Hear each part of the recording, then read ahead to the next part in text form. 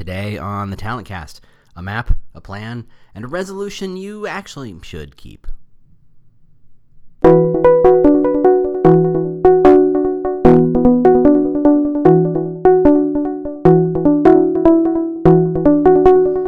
Howdy! Welcome to The Talent Cast, where we talk about the new world of talent acquisition and recruitment marketing. I, am your host, James Ellis. I was bitten by a radioactive recruiter once and discovered I had strange new powers, and thus we are here. This podcast is not sponsored or supported by anyone whatsoever. We've instituted a 100% no pitching rule. We're here to learn, teach, and discuss so we can all become better recruitment marketing thinkers. I'm not here to sell you anything. If you like this podcast, and I really hope you do, tell the world on LinkedIn and Twitter and any other place you're professionally social. I'm pretty sure your friends don't care. You can always review us on iTunes or Google Play. We really appreciate that. As always, if you have comments, questions, topic suggestions, if you would like me to discuss your particular problem, if you know someone I should interview, reach out to me on the Twitter. It's The War for Talent. That's right, The War for Talent. Or just go to our website. We're at thetalentcast.com, thetalentcast.com. Otherwise, here we go. Hope you enjoy.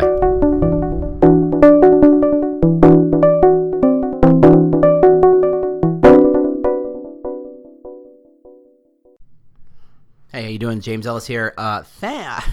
You may have noticed I wasn't here last week, or the week before. Yeah, we had the office and the house got run over by the flu. That is hitting what seems like most of Chicago, if not all of the U.S. It was bad. So I apologize, but I also hope you appreciate. No one wants to hear me sick podcasting. So there you go.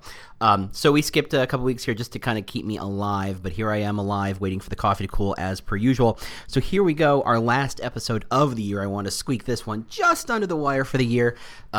Just to say we did 9. I mean, I would rather done 10, but again, apparently dysentery is all the rage these days. So here we go. So obviously, end of the year, you either have to, as a podcaster, it's the law. It's a federal thing, not a state or city thing.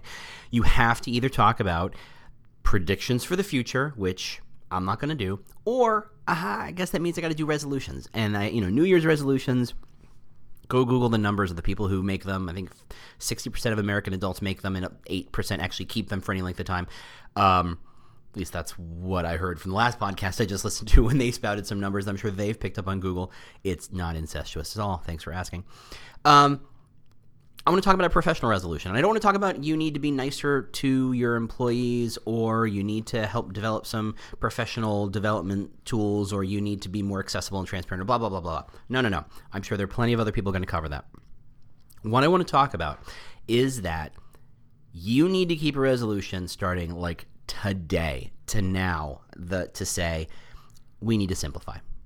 It sounds crazy, and in a world where there's another channel to talk about every week, there's another tool to test out every week, there's another thing to look at, there's another thing to kick the tires on, there's another thing to spend money and integrate into existing ecosystems, making the world's most complicated patchwork quilt. I'm going to tell you right now, as a guy who's here, who literally makes his living helping people spend more money on this stuff, simplify. Now, I'm going to come back to why this doesn't lead to me to get fired, because I'm not telling you not to do things. I'm telling you to simplify. So here's my thinking. Here's how I see this stuff.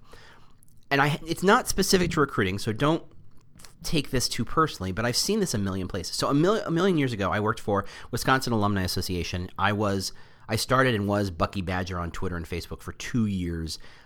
It was crazy when I was, covering Badger football games for people in Afghanistan and Iraq who were stationed there, asking the scores. Did we make that field goal? Blah blah blah. It was just crazy.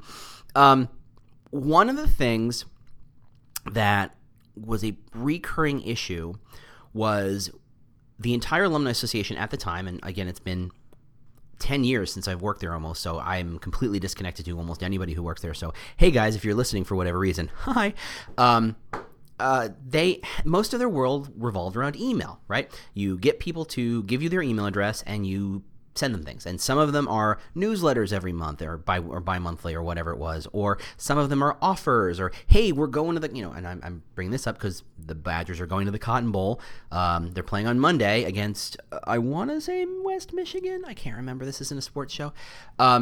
Good for them. Didn't quite make the playoffs. They had a great year, blah, blah, blah. So the Alumni Association makes huge, huge, huge money when it does really well in sports, because what it does is it emails everybody on its email list and said, hey, we're offering a charter package where we fly 20, 100, 1,000, whatever the number is. We have space.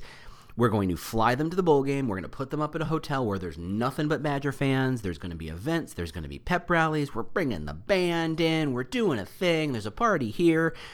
Yada, yada, yada. It's a package deal. There's still room to go do stuff. It's not a boring package deal, but we're going to get you the tickets to the bowl game, and then we're going to fly you home, and you're going to do it as a team. You're one with the Badgers. And that's, whether it's stated or not, or anybody realizes, that's where a huge chunk of their revenue comes from. Revenues dip up and down every year depending on the fate of both football and basketball for that team. I know for some schools it's different sports. And that's really one of the reasons why schools invest so heavily in sports, is that they are huge revenue makers, not just for alumni associations, but for the school itself. And that's, again, an ESPN show I don't want to get into. However, the Alumni Association, and this isn't specific to them, it's just how they ran it, they emailed everybody for everything. They had tours, they had sports tours, they had meetups, they had local events and regional events. There were Badger communities all around the Midwest and all around the country and all around the world. Literally, there was a Singapore one that was very, very active, super cool. And we wanted to email people, let them know, hey, there's an event. Hey, we're going to be at a bar. We're going to watch a game. We're going to do a thing. There's a networking event. There is a hiring event. Or, we are having a special speaker come in or whatever. To the point where, and I'm not going to divulge numbers here, but the number of email addresses they had were pretty staggering. I mean, if you think Wisconsin probably graduates 12,000 people a year, give or take, let's call it 10 for math's sake, just to keep the number simple. And they've collected those email, and they've given email addresses away for free for years and years and years. And you're talking about 6 digits of email addresses, of graduates, of alumnus, alumni who graduated. And that's a huge email database, right? Now, those of you who are marketers, and I know you all are, that's worth money. That's something you do. You can send messages and you can do stuff with them. And the problem is that there were too many people doing too many things with the email database. And what was happening is that some people were getting almost no messages, because what you would do is you would go to the CRM, the customer relationship manager, and say, okay, I need everybody who was at the last, took a trip with us in the last 5 years. I need anybody who lives in Pennsylvania, let's call it Pittsburgh, who is between this age and this age, who may have graduated or majored in this. And then there's a whole set of data of queries you could pull, and you can pull stuff, and you can say, okay, since I have a business speaker speaking in Pittsburgh, I want to attract more people to him. I want to get anybody who went to the business school at Wisconsin who now resides in Pittsburgh. Pull me the list. It's 400 people or 300 people or 1,000 people or whatever that number is, and I'm going to email them all and say, hey, we got an event coming. You should show up. It's going to be for all Big Ten. It's just for Badgers, whatever it is. And everybody would independently ping the email address, the email database. Now, you had a person, you had 3 people in charge, in fact, managing that database and managing all those queries and requests, but there was no oversight over how they were all being managed. And what would happen is some people never got touched, who probably should have, and some people, I probably got an email every day to the point where they went to tear their hair out. Now, okay, so let's think about it. Now, you are... let's say you're a super famous alumni of this school, or maybe not famous, maybe certainly successful to the point where you've been recognized somewhere for something. So you've got a flag somewhere then, and you are in a big city in a major market. You went to one of the bigger colleges on campus who they do a lot of active events. You've got monthly newsletters. You've got all the sports stuff since you went to a bowl game once 5 years ago because that was fun. You are on every email chain. Everybody's always asking for a query, and your name pops up on it, and so you start getting emails. Now, one of those queries are, like the Pittsburgh example, hey, would you mind showing up to this event? We're going to network. It's not quite a perfectly targeted market for that person, because that person might not be interested in networking. Maybe they're successful to the point where a alumni networking event isn't really for them. Maybe they would rather star in one or speak at one, whatever. And maybe the Alumni Association would actually benefit by getting $5 from that person because they attended that event, and that money goes, some of that money goes to the regional group, and some of that money maybe passed up to the chain. I don't want to get into the economics of that. But that email that asked for your time to go to an event that you aren't interested in going, that the Alumni Association may, in some regard, make $5 for, is effectively the same email as the one that says, hey, we're going to the Cotton Bowl. Come drop $4,000 or $3,000 or $2,000 or whatever the number is, and come party with us. In which is where the Alumni Association makes a huge amount. $5? No, a lot more money on that. That's where the real money happens. Now, from the email standpoint, it's the same. The email that says, hey, come to this event and come to this bowl game are the same. They take up the same amount of that target's time. The revenue side is radically different. Okay, so we can agree on that. The problem is, if I want to maximize the income out of all my revenue, out of all my databases, I want to make sure that the people who can afford to spend big ticket money, they are not being annoyed like little gnats at the stupid stuff that isn't really right for them just because they happen to make it on a list, because no one's overseeing it, right? If I get 10 emails in 2 weeks about stupid stuff that I don't care about, I'm unsubscribing. And when I unsubscribe, I am now removing myself from the pool of people who might actually go to a bowl game with you, who might drop couple grand on you. And that's the problem. Now, this is a microcosm, if you can believe it, of the bigger problem that you're facing, right? No oversight, too complicated, a million people asking for email addresses and query lists and sending emails, and no one's understanding, the volume of people, and who's the most popular person touched, and how many times are we touching them? And every month, let's look at the top 1,000 people and see, where are they getting touched? Is it too much? Is it enough? Where are we missing? What's going on? No oversight whatsoever.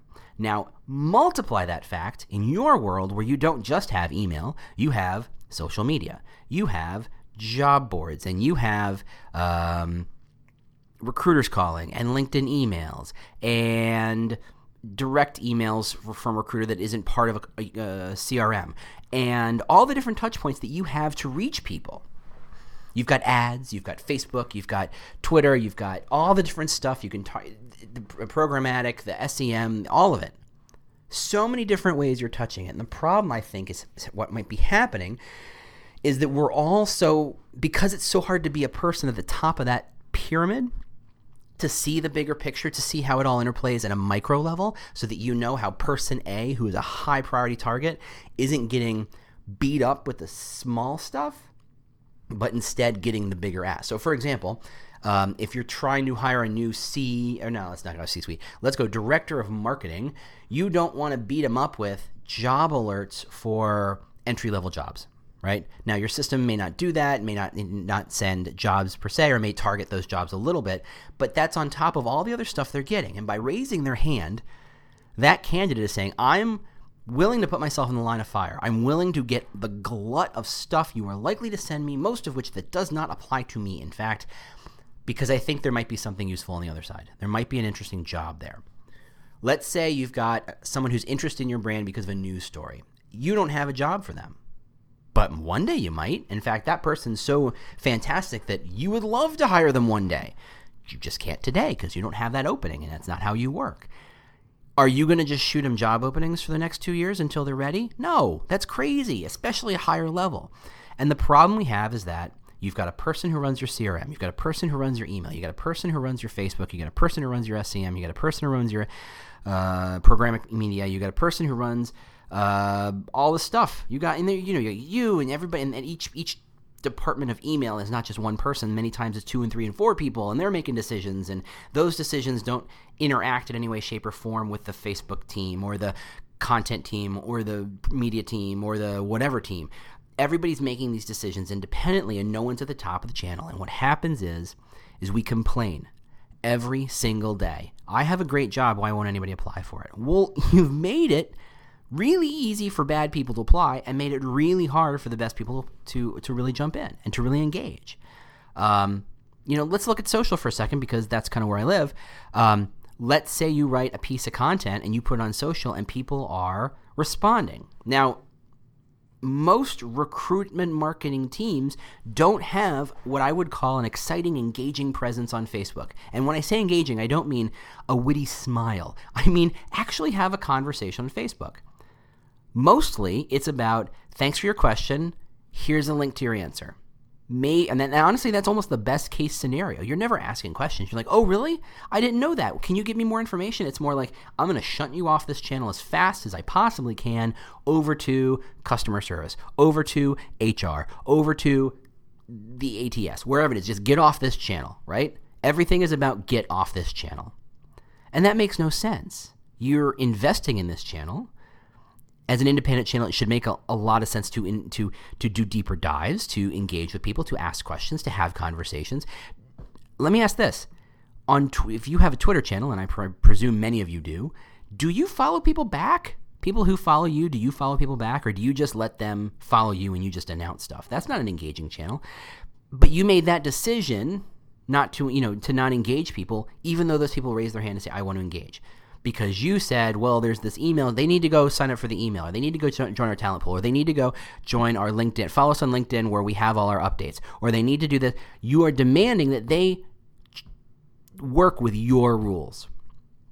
And if there's anything we've learned in the last 10 years is that is a horrible strategy. Asking people and clients and customers and prospects to abide by your rules when you are neither the federal government and maybe some of you are, or you don't have a big pile of money you can hand somebody, is a horrible idea. Why did Uber take over taxis? Because hailing a taxi is a sketchy process if you don't live in a big city. I once had to go talk to a client in a very small metropolis. I won't name names. I swear that town had 3 cabs. So it's like once I got to the airport and I got out, it took longer to wait for the cab to pick me up from that place and take me than it did to actually make it back to the airport. Those cabs were running around. So Uber invented. So they said, look, we have capacity. We're going to make it easier. There's a lot more cars on the road. There's a lot more people willing to give rides. You can turn rides around faster. It's good for you. You have a clear benefit. I didn't join Uber, and most people didn't join Uber because they liked the app because it was pretty, because the logo was cool. They did it because it helped them, and because Uber said, how can I help you in your process, in your capacity, in your circumstance?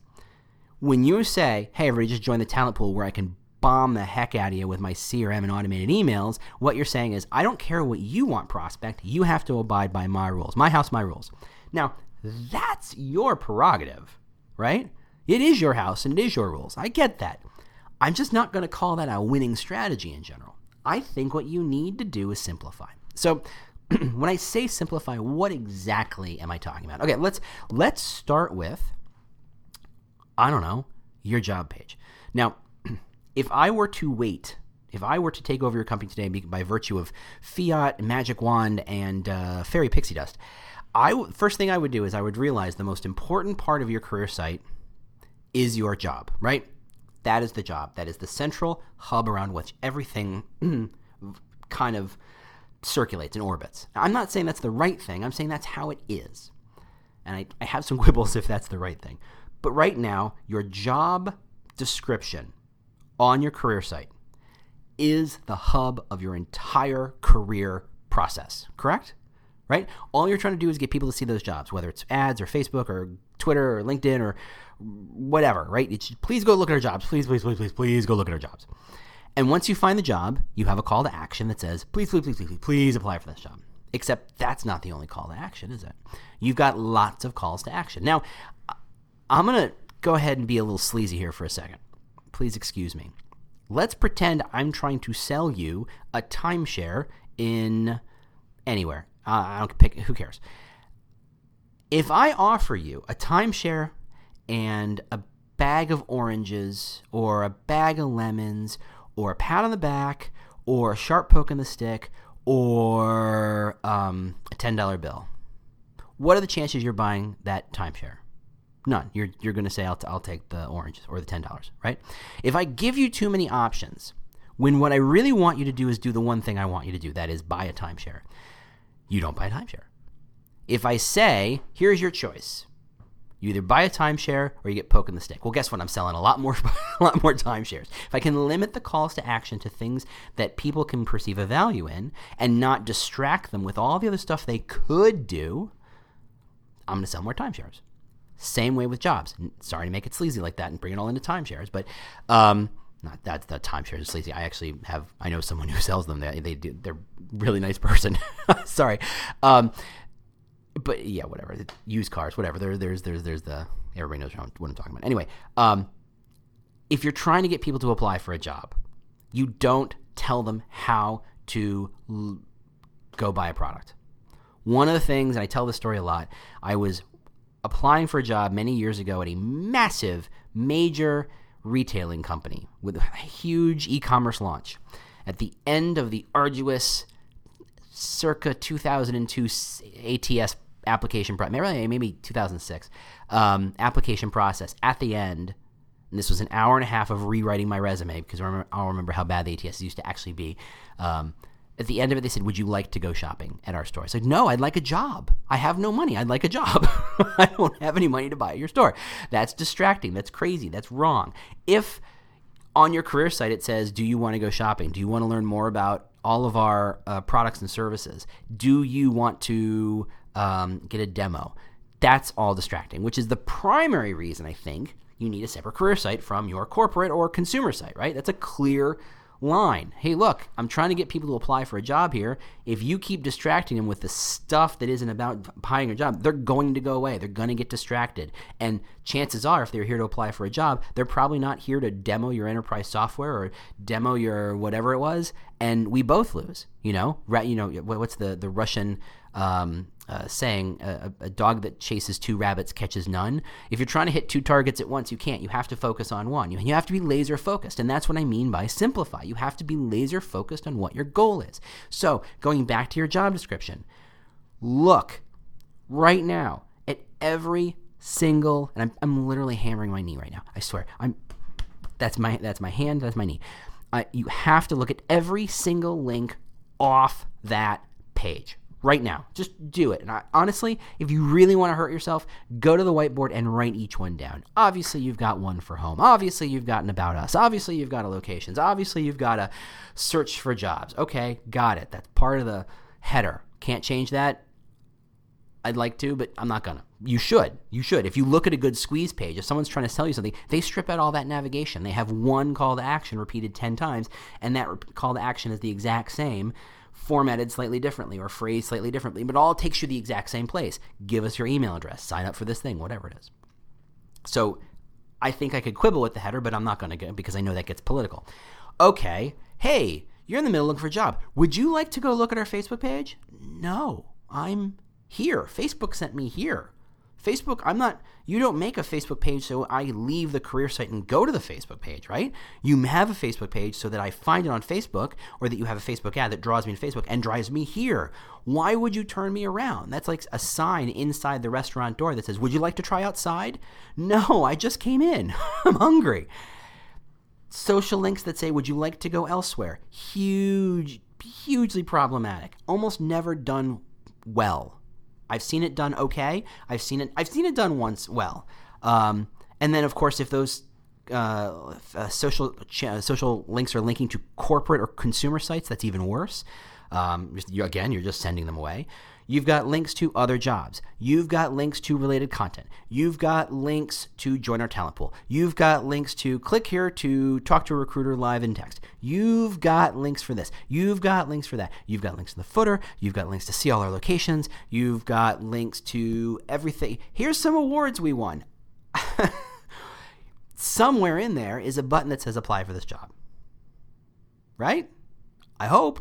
One would assume. But it's buried in all these other distractions. Now, I get the impulse to say, okay, we know we're not going to convert 100% of people who land on our job descriptions because that would be crazy town. I get that. I completely agree. But the impetus to say, well, if they don't want the timeshare, we should sell them some oranges. And if they don't want the oranges, we should sell them a $10 bill. If they don't want there's this cascade of, if they don't want that, then maybe they want that. And if they don't, and it cascades down to whatever the smallest possible call to action is, which might be look at another job, which I don't think is a bad call to action, but it's distracting. I mean, I look at, you go to medium.com and any story on medium.com. Do you notice how incredibly clean it is? There is no distractions from getting the reader to absorb the point being made. There's no ads, there's no flashing stuff, there's no, hey, go look at this thing. Hey, go, anything that's about Hey, if you don't like the call to action, go join our Facebook group. It's all at the bottom. It's all buried at the end of, okay, you've absorbed the information. I haven't sold you properly. All right, now what? But putting all those social links at the top and all that stuff up and down the right-hand rail where you're halfway through reading the job description, your eye just goes, oh, there's another link I'm going to go click. Oh, I forgot where I was. Well, I guess I'm leaving. That's how you shoot yourself in the foot. So when I talk about simplify, I mean evaluating each one of these pieces and saying, what's really working? Go to your analytics and look at those links. What's really working? How many people are actually going to your About Us page? How many of them came to your About Us page from a job description? That's like in 2 seconds, I can pull that out of your analytics right now. That is the easiest thing to ask for. Excuse me, coffee sip. That's simple stuff. The problem is it's easier and costs less for us to say, yeah, let's just throw an About Us link. And I'm using that as an example. I'm not saying About Us links are bad. It costs us less to just say, yeah, let's just throw that link up there than it does to say, what is the opportunity cost? What are we distracting people from doing? Now, again, you can't convert 100% of your audience. And once they've read the job description and they've realized this isn't really what I want, you have to ask yourself, okay, if this isn't really what they wanted and they didn't click the call to action I wanted, i.e. apply, why? Well, there's probably, those reasons probably fall into 2 big buckets. This is not the job I want. This is not the location I want. Or finally, I don't have enough information. Okay. Okay, now we're getting somewhere. If you know your audience did not apply for the job because this is not the right job for them, because they're not qualified, because they couldn't do it, because it requires travel, okay. You know what you're going to do now? Show them more jobs. They didn't say they didn't like you. They just said there's some sort of limiting factor from that job that says, no, I bet you have other jobs and maybe they'd like to learn about them. Right? Okay. If they get to the bottom of the job description and go, yeah, this isn't the company I want, you know what you want to do? Let them leave. And frankly, there's nothing you can do to stop them, obviously, but ignore that audience. You know, maybe you can kind of pitch them something else some other way, but they're not right for you, and that's fine. Don't go chasing after, rabbits that are never going to let you, whatever. Don't go chasing after stuff that doesn't help. The final bucket, which was I need more information, well, that's where your related content is. That's where learn more about us on. Maybe, if you actually have an engaging presence on Facebook or Twitter or LinkedIn, have them go learn about you there. I mean, the fact that you're actually sending them away is a little crazy to me, but take that information, duplicate it on LinkedIn, and duplicate it on your career site. Why wouldn't it be on the career site? Now, I'm not saying, oh, by the way, and then at the end of it, say, if if there's no job for you, that's the other one, I forgot. If at the first bucket, this isn't the right job for you, you know what you give them? A link to your talent community. Only then do you give them that link, that form that says, yes, I want to get more information, right? That's how you convert people, because you're not by saying, here's 20 things, pick one. You say, here's the thing I'm offering. Do you want it? No. Okay, well, now that you've said no, what else can we do? You are not a grocery store. You are not a Target or a Walmart or a big box chain. You're not there to offer 17,000 options of to-dos. You're there to get them to click on the button and apply. Now, some of that process may involve a circuitous route in which you get people to join a talent community, maybe join Facebook and maybe listen around and maybe get a couple pieces of content sent to them, and then maybe get the alert that says there's a job that's perfect for them, and then they apply, and that's fine too. But in the end, it's all about the real call to action. That's called apply. Now, in order to simplify, again, I'm not saying not to do things. I love Facebook. I mean, I love and hate. Facebook makes me nuts, but it's super effective and super powerful when done right, as is Twitter, as is LinkedIn, as is media, as is programmatic, as is SEM, all of it useful. I'm not denigrating any of it. I love it all. But much like the Alumni Association and the email address, I think it's all over the map. I think a million decisions are being made by a million different people independent of the core need, the KPI, that is what you're measured by, and everybody's making decisions incorrectly. And I think what you need to do is figure out how do you understand the bigger system, understand the bigger process, and kill and move and eliminate and shift the stuff that's getting in the way, right? So what does that mean? Well, let's go back to your whiteboard. I don't know why I assume you have a whiteboard. Let's just pretend. Maybe you got a big piece of paper. Maybe you got you know what? If you don't have a big whiteboard, you know that you can whiteboard all over your windows, right? Just as good. Anyway, go to your windows. Here's a tip. You need to map out the customer journey, the true customer journey. And you start with every possible, conceivable way someone finds you and learns about you. Yeah, you're going to do your job boards Indeed. Yeah, you're going to do your LinkedIn's. Yeah, you might do a Glassdoor. Yeah, you might have your Facebook channel. You might have your stories on organic. On your content on Google. You might have, if you're sharing content other places, you might have other programmatic media. You might have, wow, let's go crazy. Your recruiters when they're looking for people, your hiring events, your campus events, all of it. What is the way that people become aware of you and interested in your job? List every one. Don't forget a thing.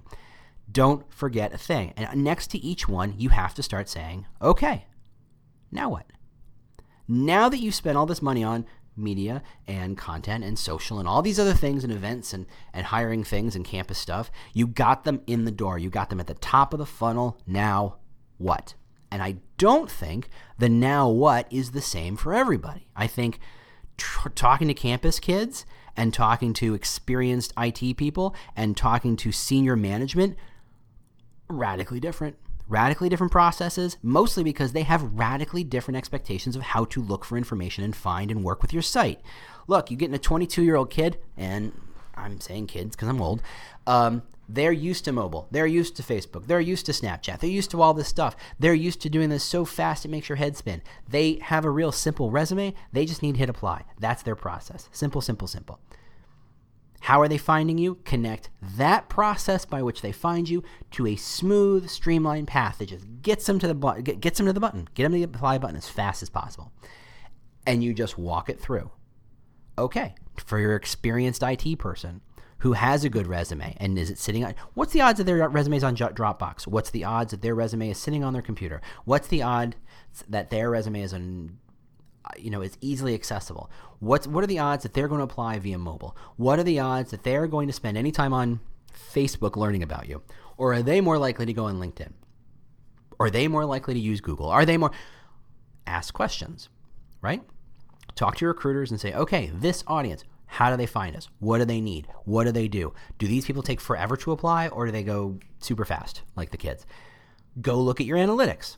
If they come in from Facebook, do they stay for very long? Do they come back? Do they apply? What is the conversion rate of a Facebook versus an Indeed? And I'm going to tell you right now, nothing. The conversion rate for Facebook is minuscule. The conversion rate for Indeed is massive because people who come in from Indeed are ready to apply. That's why they were Indeed in the first place, right? But those are the kinds of processes you have to map out. And I want you on every single step of that process to look at every single link on every one of those pages and say, and where does this send them? Okay? So you got them from Indeed, you got them to their job board. What are all the different ways they can leave? Is it going to social? Is it going to join a talent community? Is it to learn about us? Is it to go to corporate site? Is it to go to wherever? List them all. Do you really need them? And then anything you can say, yeah, I do need that, you have to work with the designer to say, how do I position this information such that it's not getting in my way, right? I'm just thinking about, I'm thinking of an IKEA manual, right? Yeah, it's got the goofy looking drawing guy with a big nose and it's weird looking. He looks like a kind of a slobby ghost or whatever. I don't know. But the instructions are trimmed down to the point where I'm not distracted by warranty information. I'm not distracted by, oh wait, these are the instructions for Japanese. Or I'm not distracted by what to do if I'm missing a part. I'll worry about that when I get there. Put that stuff in the back. 99 times out of 100, the person who uses the manual has a fairly straightforward process. They follow the instructions. All the parts are there. They build the bookcase or they build the table or they do the thing, right? And they're done. If you put warranty and what to do if this happens and don't go to the retailer and don't do these things at the beginning, what you're doing is you're baking your entire use case around the 1% of fails instead of the 99% wins. And you're annoying the people who you were already happily satisfying to serve the 1% who would have figured out pretty quickly, oh, flip to the back of the book. The information I need is in the back of the book. That's similar to what our career sites are doing. They're so focused on serving the wrong people and serving them for the wrong reasons that they're getting them in their own way. right? You're spending money to get someone to look at a job description on your site. Get out of their way. Figure out what they really, really want and give it to them. Not what some of them might want. Some of them might want a Twinkie. You can't deliver. Twinkie delivery technology, as much as Amazon is working on that very quickly right now, it's not really ready for online use. So get out of that business. Get out of the stuff that gets in the way. Yes, talent communities are incredibly powerful. I love talent communities. I think they work really, really well when they work really, really well. However, it's not the first thing you ask me when I walk in the door. Put them at the bottom. Put them in a way where, okay, oh gosh, it's below the fold. They'll never see it. Yeah, well, there's a limited amount of information above the fold. The more stuff you say, well, they might need this, they might need this. You know what you push below the fold? The actual information and call to action. You're so worried about the case that might be, you're not focused on the case that is, where you can convert today. And that's what I mean by simplify. Get out of your way. Get out of your own way. Map out the process, map out the steps, map out all the pieces of the system. Understand how and when people leave and come back. You want to get really good at this? Figure out when they go to Facebook on their own. Figure out when they go to Glassdoor and LinkedIn and all those and Google to learn more about you. Figure out when they come back and what information, do they need.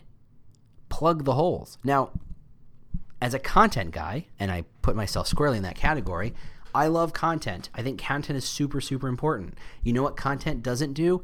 Drive applications. Why? Because it's not a job description. Content's there to get people interested in the job. That's all it can do. It gets them interested. Once they're interested, get out of their way.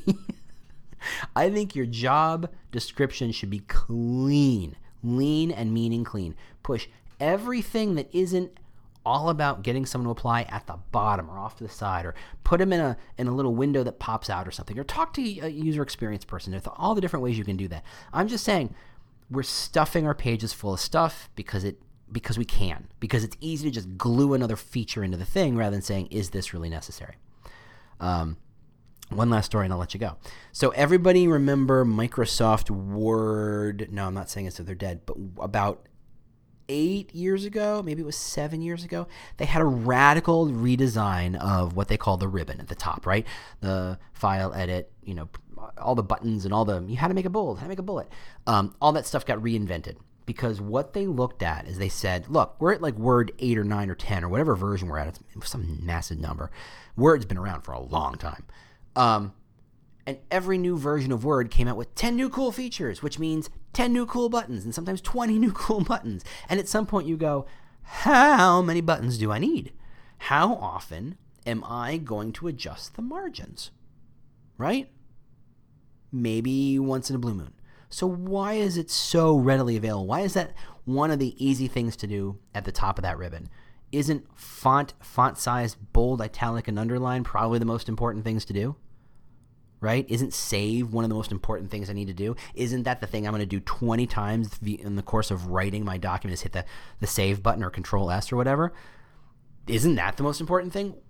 I'm not saying you're hiding it, but when you put all these cool features to, hey, new version, new reason to buy, all this stuff, that's not a use case scenario. And so what Word had, or Microsoft had to do, is they had to reinvent that ribbon and say, okay, what are people really using, and what's the stuff that's arcane? The process by which one inserts a automatic dynamic table of contents happens once every once in a while.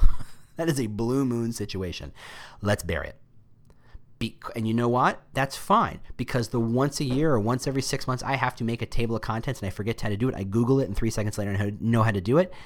I'm not doing it often enough that I need to make that a standard practice. I do that once a blue moon, and when I need to do it, I go look it up and there's the answer. I'd rather not have the process by which I make an automatic dynamic table of contents in my head pushing out more important things that I do 10 times a day. Same kind of thinking is what leads to most of these career sites, where it's just chock full of stuff and features, and hey, look, another way we can glue this to this, and hey, look, another way we can connect that to that, and another way we can get them, get out of the way. Simplify. So, that's all the time I have for today. We're more to the point. I think I've annoyed everybody. I'm James Ellis. Thanks for listening. Yes, 2016 is not the end of it, though it has been a weird year all around. We're going to keep this going in 2017.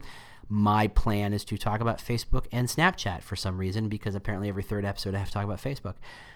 That's the next episode, I think. That's the plan. So otherwise, have a great day. Tell your friends. Please let people know about this thing. We appreciate you sharing this out. So sorry for being sick. Trust me, I don't get sick very often. It was bad. I appreciate you hanging in there. I appreciate you listening. I appreciate you sharing. If you leave a review, that we would love that. If you shared this with a friend, we would love that. If you want to learn more, if you want to engage, if you just want to raise your hand and say, hey, thanks, or hey, you suck. Either way, don't care. I'm on Twitter at The War for Talent, or you can go to our website, thetalentcast.com, and you can figure out the ugly mug behind this wonderful dulcet tones. There you go. So thanks very much, and we'll see you next year. Bye. Welcome, change agents, to your go-to place for stories that ignite your spirit, fuel your purpose, and connect us all. We believe in the incredible power of the human spirit, its boundless resilience, and the inspiration it brings to our lives. On the Driving Change podcast, we'll journey together through the extraordinary yet very relatable experiences of some of the most amazing people on earth. Our mission? That through these stories, we might just spark change within you and awaken a newfound motivation to harness your unique gifts to make a real difference in the world. So get ready to be inspired and join us on this incredible adventure. You can find the Driving Change podcast on Apple Podcasts, Spotify, iHeartRadio, or wherever you love listening to your favorite podcasts.